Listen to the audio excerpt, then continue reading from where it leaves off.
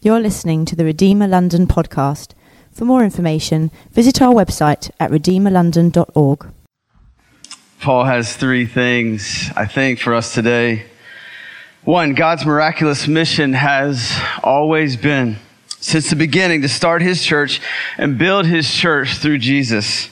And he'll continue to do that until Jesus comes back. Two, Jesus broke down every barrier, so everyone has access not only to eternal life with Christ, but membership in God's family, God's church. Three, God wants his family to scatter, be sent out right where you are, and carry out the mission of his church, this church, that all may know that all can have abundant eternal life through Jesus. We love the church, and my family loves this church. And I look out, and just in 2 years, I see people that we've laughed with and cried with and fellowshiped with, and I don't think argued with, but maybe that too. But that's what you do in a family. And we praise God because we see people that we love. And if you haven't dove into a church family, you're missing out. You're missing out. So please do. Please do. Let's dive into Ephesians 3. Paul says in Ephesians 3:1, for this reason, which means we should go back and figure out what reasons he's talking about, but we don't have to because he's basically going back anyway. And like a good teacher, he's closing the first half of this letter. We're halfway there by saying that what he just said, but he's saying it in a different way. You see, Paul's a great teacher. I'm a teacher. I coach basketball for a living, and although I'm not great, I know that you have to say things, and you have to say them in different ways a lot of times, the same thing before somebody gets it. Just recently, I'm trying to instill an offense in our teams, and there's positions called slots and wings. And I said, well, just get to the slot or line up in 2 slots. And they weren't getting it. But then when I said, get to the slot. Or I said, line up in 2 slots, right? They started doing it, right? It was just the way I was saying it, but once I said it the right way, which is not going to happen for the next 15 or 20 minutes, I'm sorry, they got it. They got it. So that's Paul all through his writings. I'm going to say it. I'm going to say it again. I'm going to say it differently, but I got to make it clear. So let's pray. He makes it clear today. And in the second and third verses, he says this, surely you've heard about the administration of God's grace that was given to me for you. That is a mystery made known to me by revelation, as I've already written briefly. And he builds even more in verse 5. He says that this mystery was not made known to people in other generations, as it's now been revealed by the Spirit to God's holy apostles and prophets, people like me, Paul's saying. Can we sense some pride? Can we read some pride in there that God gave Paul a massive revelation and a place of prominence in his mission? Yeah, maybe. But guaranteed, he's saying, can you believe God revealed the answer to me? Guaranteed he's saying that. More than he's saying, look at me. See, Paul is brilliant. And just as Paul says that he's the least of all the apostles, he's also sharing, and he shares that no one has been more prepared by God or suffered more for Christ than him. Paul might be saying, look at me, but no one speaks or points to God's grace on their life and God's sovereignty over all things, including him, than Paul. But it is kind of cool that he takes 5 sentences before he reveals the secret that he's been given, right? And he finally reveals the answer in verse 6. And we see the answer in verse 6. And it's like he can't wait to burst out with it. That through the gospel, the Gentiles, everybody that's not a Jew, his readers are listening. They're those people. They're heirs together, it says, with Israel, members together of one body, the church of Jesus Christ. Paul is saying everybody has access. The kingdom of God is open. He wants everybody to hear it. Paul calls it a mystery, something that can only be revealed by revelation, a secret. Why? Because all God's prophets in the Old Testament, that big section of our Bible, all of them were Jews, and all of them were speaking to the Jewish nation. And even though God shared through them over 300 times that the Messiah would come and offer salvation to all the nations, they missed it. They missed it. And even the first apostles, all Jews, believed that salvation through Jesus was just for the Jews. The Jewish nation thought God was building a one-room flat exclusively for the Jewish nation, when God had a 775-room Buckingham Palace prepared, right? Jesus, look what Jesus says in John 14:2. He says, in my Father's house. I hope this rings a little bit more true for you today. In my Father's house, there are many rooms. If that were not so, would I have told you that I was going to prepare a place for you? Paul is saying here in Ephesians 3 that he's been called by God to make it clear, no question, that God's plan all along was to start his church, a church open to all through the blood of Jesus. You see, Jesus was present at creation. God's rescue through Jesus had already been planned. God told Satan after Adam and Eve fell to sin that Jesus would crush his head. God had already planned that through Jesus. God's people couldn't follow the 10 Commandments, and neither could we. But God knew it. And he had the rescue plan in place already through Jesus. The entire sacrificial system that never changed the hearts of God's people. The answer had already been planned at the cross through Jesus. Paul says all have sinned and fallen short of the glory of God. Sin has always been the problem. Sin is still the problem. But Jesus, I love it. He's the great rescuer. He made a way for the sin of the Jews and the sin of the Gentiles, all of us, to be forgiven once and for all on the cross. Jesus did it by taking the punishment for my sin, for your sin, and everybody who's watching and everybody who's not watching. One of my favorite little kids songs that has a line, it says this. We can't sing it, but I guess I can, really badly. What can wash away my sin? I wish you could sing it. Nothing but the blood of Jesus. If you're here or you're watching and you've never trusted in Jesus and the forgiveness that Paul is talking about, that he offers through his death and resurrection, that's why Paul's so excited about it. You have access to this right now. To trust in Jesus' death and resurrection, to surrender your life to him and join his family, maybe this family. I just want to pray right now. Lord, we thank you for Jesus. We thank you for sending, Lord God, Jesus to die on the cross. Thank you, Jesus, for taking the punishment of our sin, everybody's sin, in the presence of this right now, Lord. Thank you for taking their sin, for forgiving their sin, and offering them through the resurrection eternal life with you. I pray now for anyone who hasn't surrendered their life, regardless of where they've been or what they've been doing, Lord, that today might be the day that they surrender their life to you. In Christ's name we pray. Amen. For all of us who have trusted in Jesus as our Lord and our Savior, we remember our transformation, don't we? You remember it. How could Paul forget his one-time destroyer of the church? He was blinded by God, saved by Jesus, and immediately began preaching and teaching the Word of God. Ephesians 3:7, he remembers it.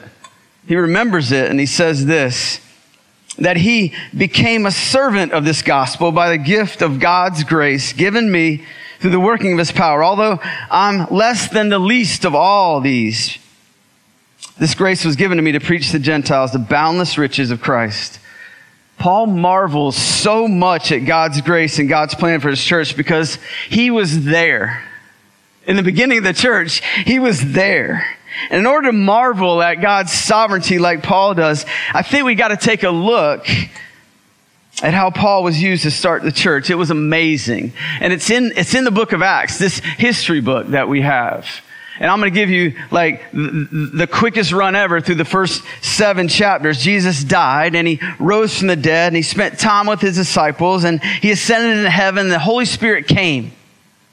And the church, made up of Jews, is growing in number at the beginning as the apostles are sharing the message of Jesus by the power of that Holy Spirit.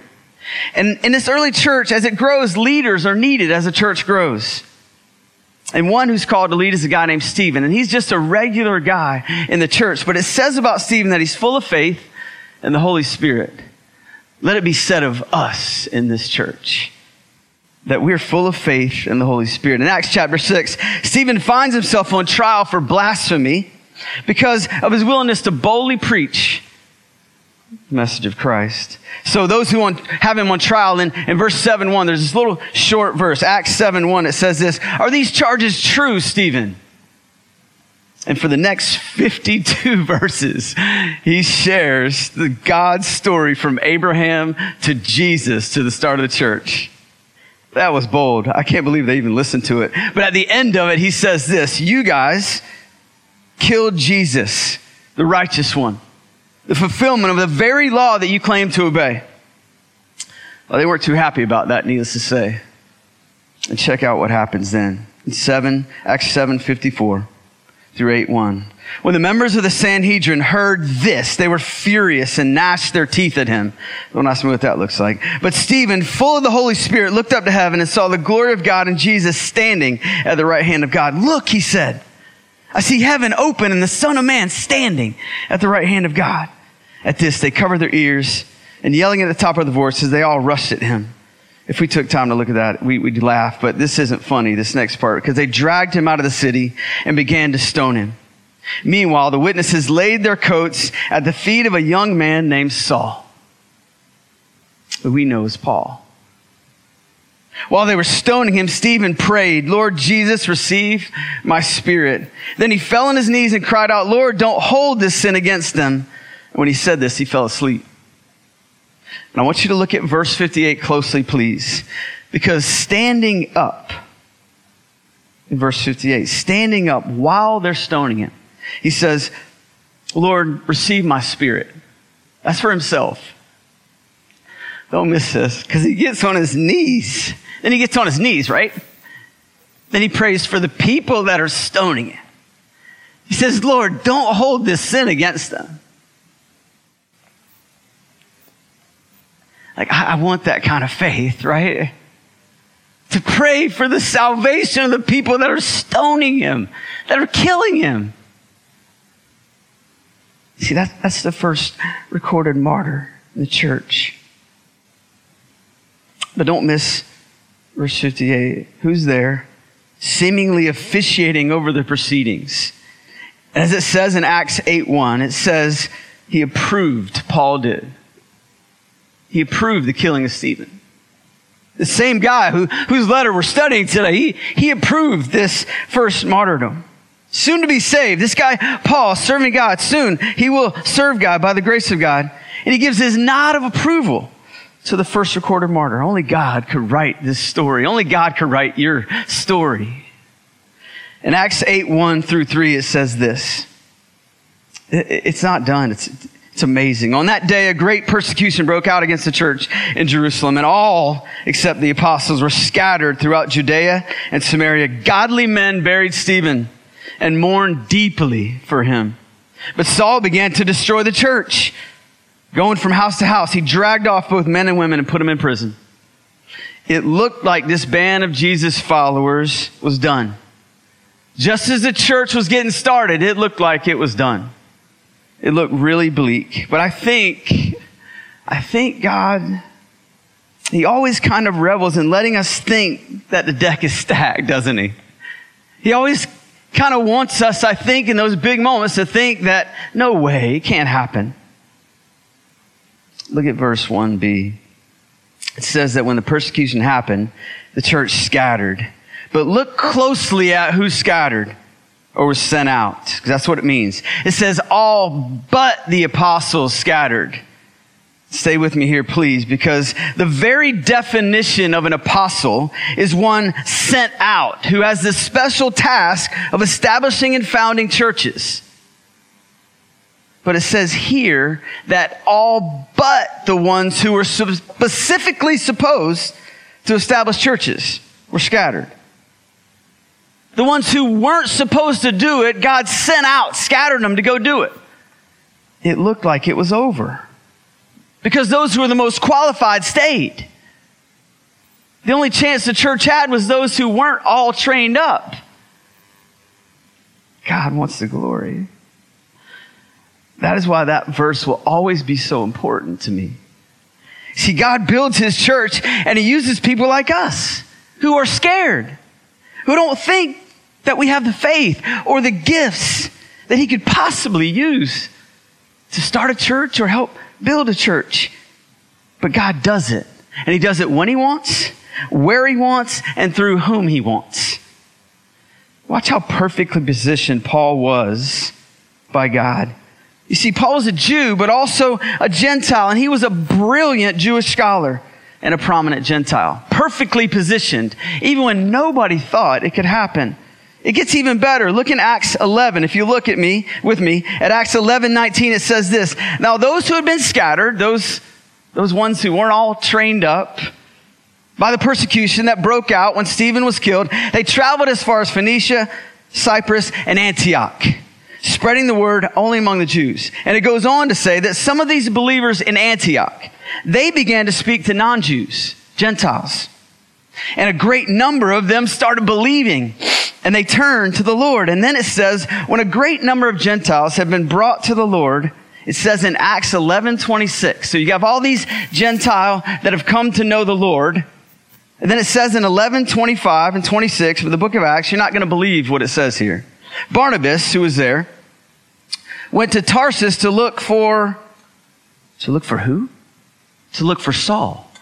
To look for Paul. And when he found him, he brought him to Antioch. So for a whole year, Barnabas and Paul, met with the church and taught great numbers of people. The disciples were first called Christians at Antioch. So the guy, Paul, who approved of the very first martyrdom in the first days of the church, the same guy who caused these people that he's teaching to scatter, he now stands in front of them. That guy gets saved, Paul, that guy, and he's the one who comes where those in the church are first called Christians, and he's the guy who teaches them the bigger story of God and his son Jesus. Only God could do this. What were their faces like in Antioch, I wonder, when Barnabas said, I got to go get Paul? What must the reception have been when Paul walks in and he first arrives in Antioch to start teaching? Had he persecuted some of their family members?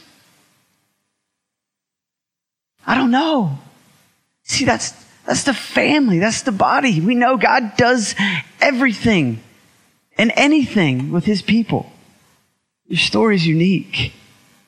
This is the same Paul who was writing today. This book we're looking at, this letter, the Ephesians church, years later, still amazed at God's glory and how God started his church and how God's still using him to build it. This isn't just a bunch of stories in this book we have. It's a history book, a living and active testimony of God's sovereign grace for his church and all who believe since the beginning of time. You see, God alone saves people. God alone builds the church. And God alone grows the church how he wants and through who he wants when he wants. So he alone gets the glory. I don't know about you, but you could line up the people from here all the way back to North Carolina that would say, no way that guy, Greg Burton, is going to be standing in front of people talking about Jesus. No way. Only by God's grace. Only by God's grace. Paul closes with these marching orders for us. This church is part of the global church. He writes in Ephesians 3:10-12. Mark already read it. God's intent was that now through the church, right here, the manifold wisdom of God should be made known to the rulers and authorities in the heavenly realms according to his eternal purpose that he accomplished in Christ Jesus our Lord. God's purpose since the beginning of time was to call you into his family. the church, so that you might make known to all in your sphere of influence where he's planted you in all these different areas, the plan that he accomplished through Jesus and the grace that he exhibited through you. I came across a quote from this guy, Jeff Bezos, who founded this little company called Amazon. Mr. Bezos is now the richest man in the world, I believe, and he said this, and it struck me. And I know it's odd timing, but there are jobs, he says, there are careers, and then there's a calling. Figure out how to follow your calling, and you've hit the jackpot. Most people don't ever get there. You're very lucky if you have a career. Most people just have a job. Jeff Bezos says he found his calling. I would say it's the wrong one. He understands how to make billions of dollars by allowing people never to leave their home and order whatever they want. But that's just what he does. He's called by God to repent of his sin. And called by God to be on mission through God's family, the church, that God created through Jesus. He may have or be able to get anything and everything that he wants, but he's missing the only thing he ever needed, Jesus. You're not called to be a lawyer. You're not called to be an artist or a teacher or a coach. That's a gifting or a passion that you've been given by your Creator God.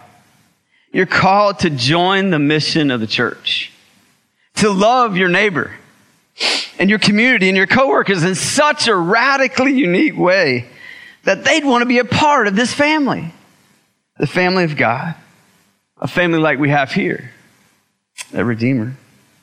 This church, Redeemer, started Love Ealing last year. And it wasn't just a seasonal marketing tactic. It's our calling as a church to love one another and our neighbor in unique and creative ways. And I hope that you haven't stopped. I hope that we keep reminding each other that's our mission, that's our calling, because he planted us here. Maybe you've never understood God's call in your life and his plan for your life. We'd love to chat with you about that. Maybe you've never joined a church family and wonder what it means. Man, we'd love to talk to you about that. You belong to God, and maybe he's calling you today to give him back what you've been trying to lead. Because your life is his. He created you for him. Maybe you've been trying to write your own story. It's his story. He wants to write it through you. Let's pray. Lord, we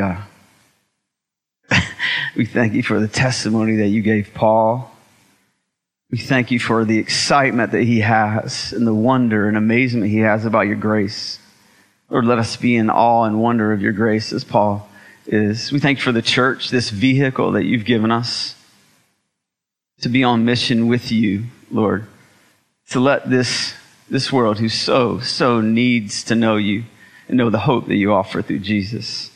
Thank you for allowing us to be a part of the church. Help us to love each other well, Lord, so well that this community around us is amazed, that we might love them. They might find your love in the process. Well, thank you in Christ's name. Amen.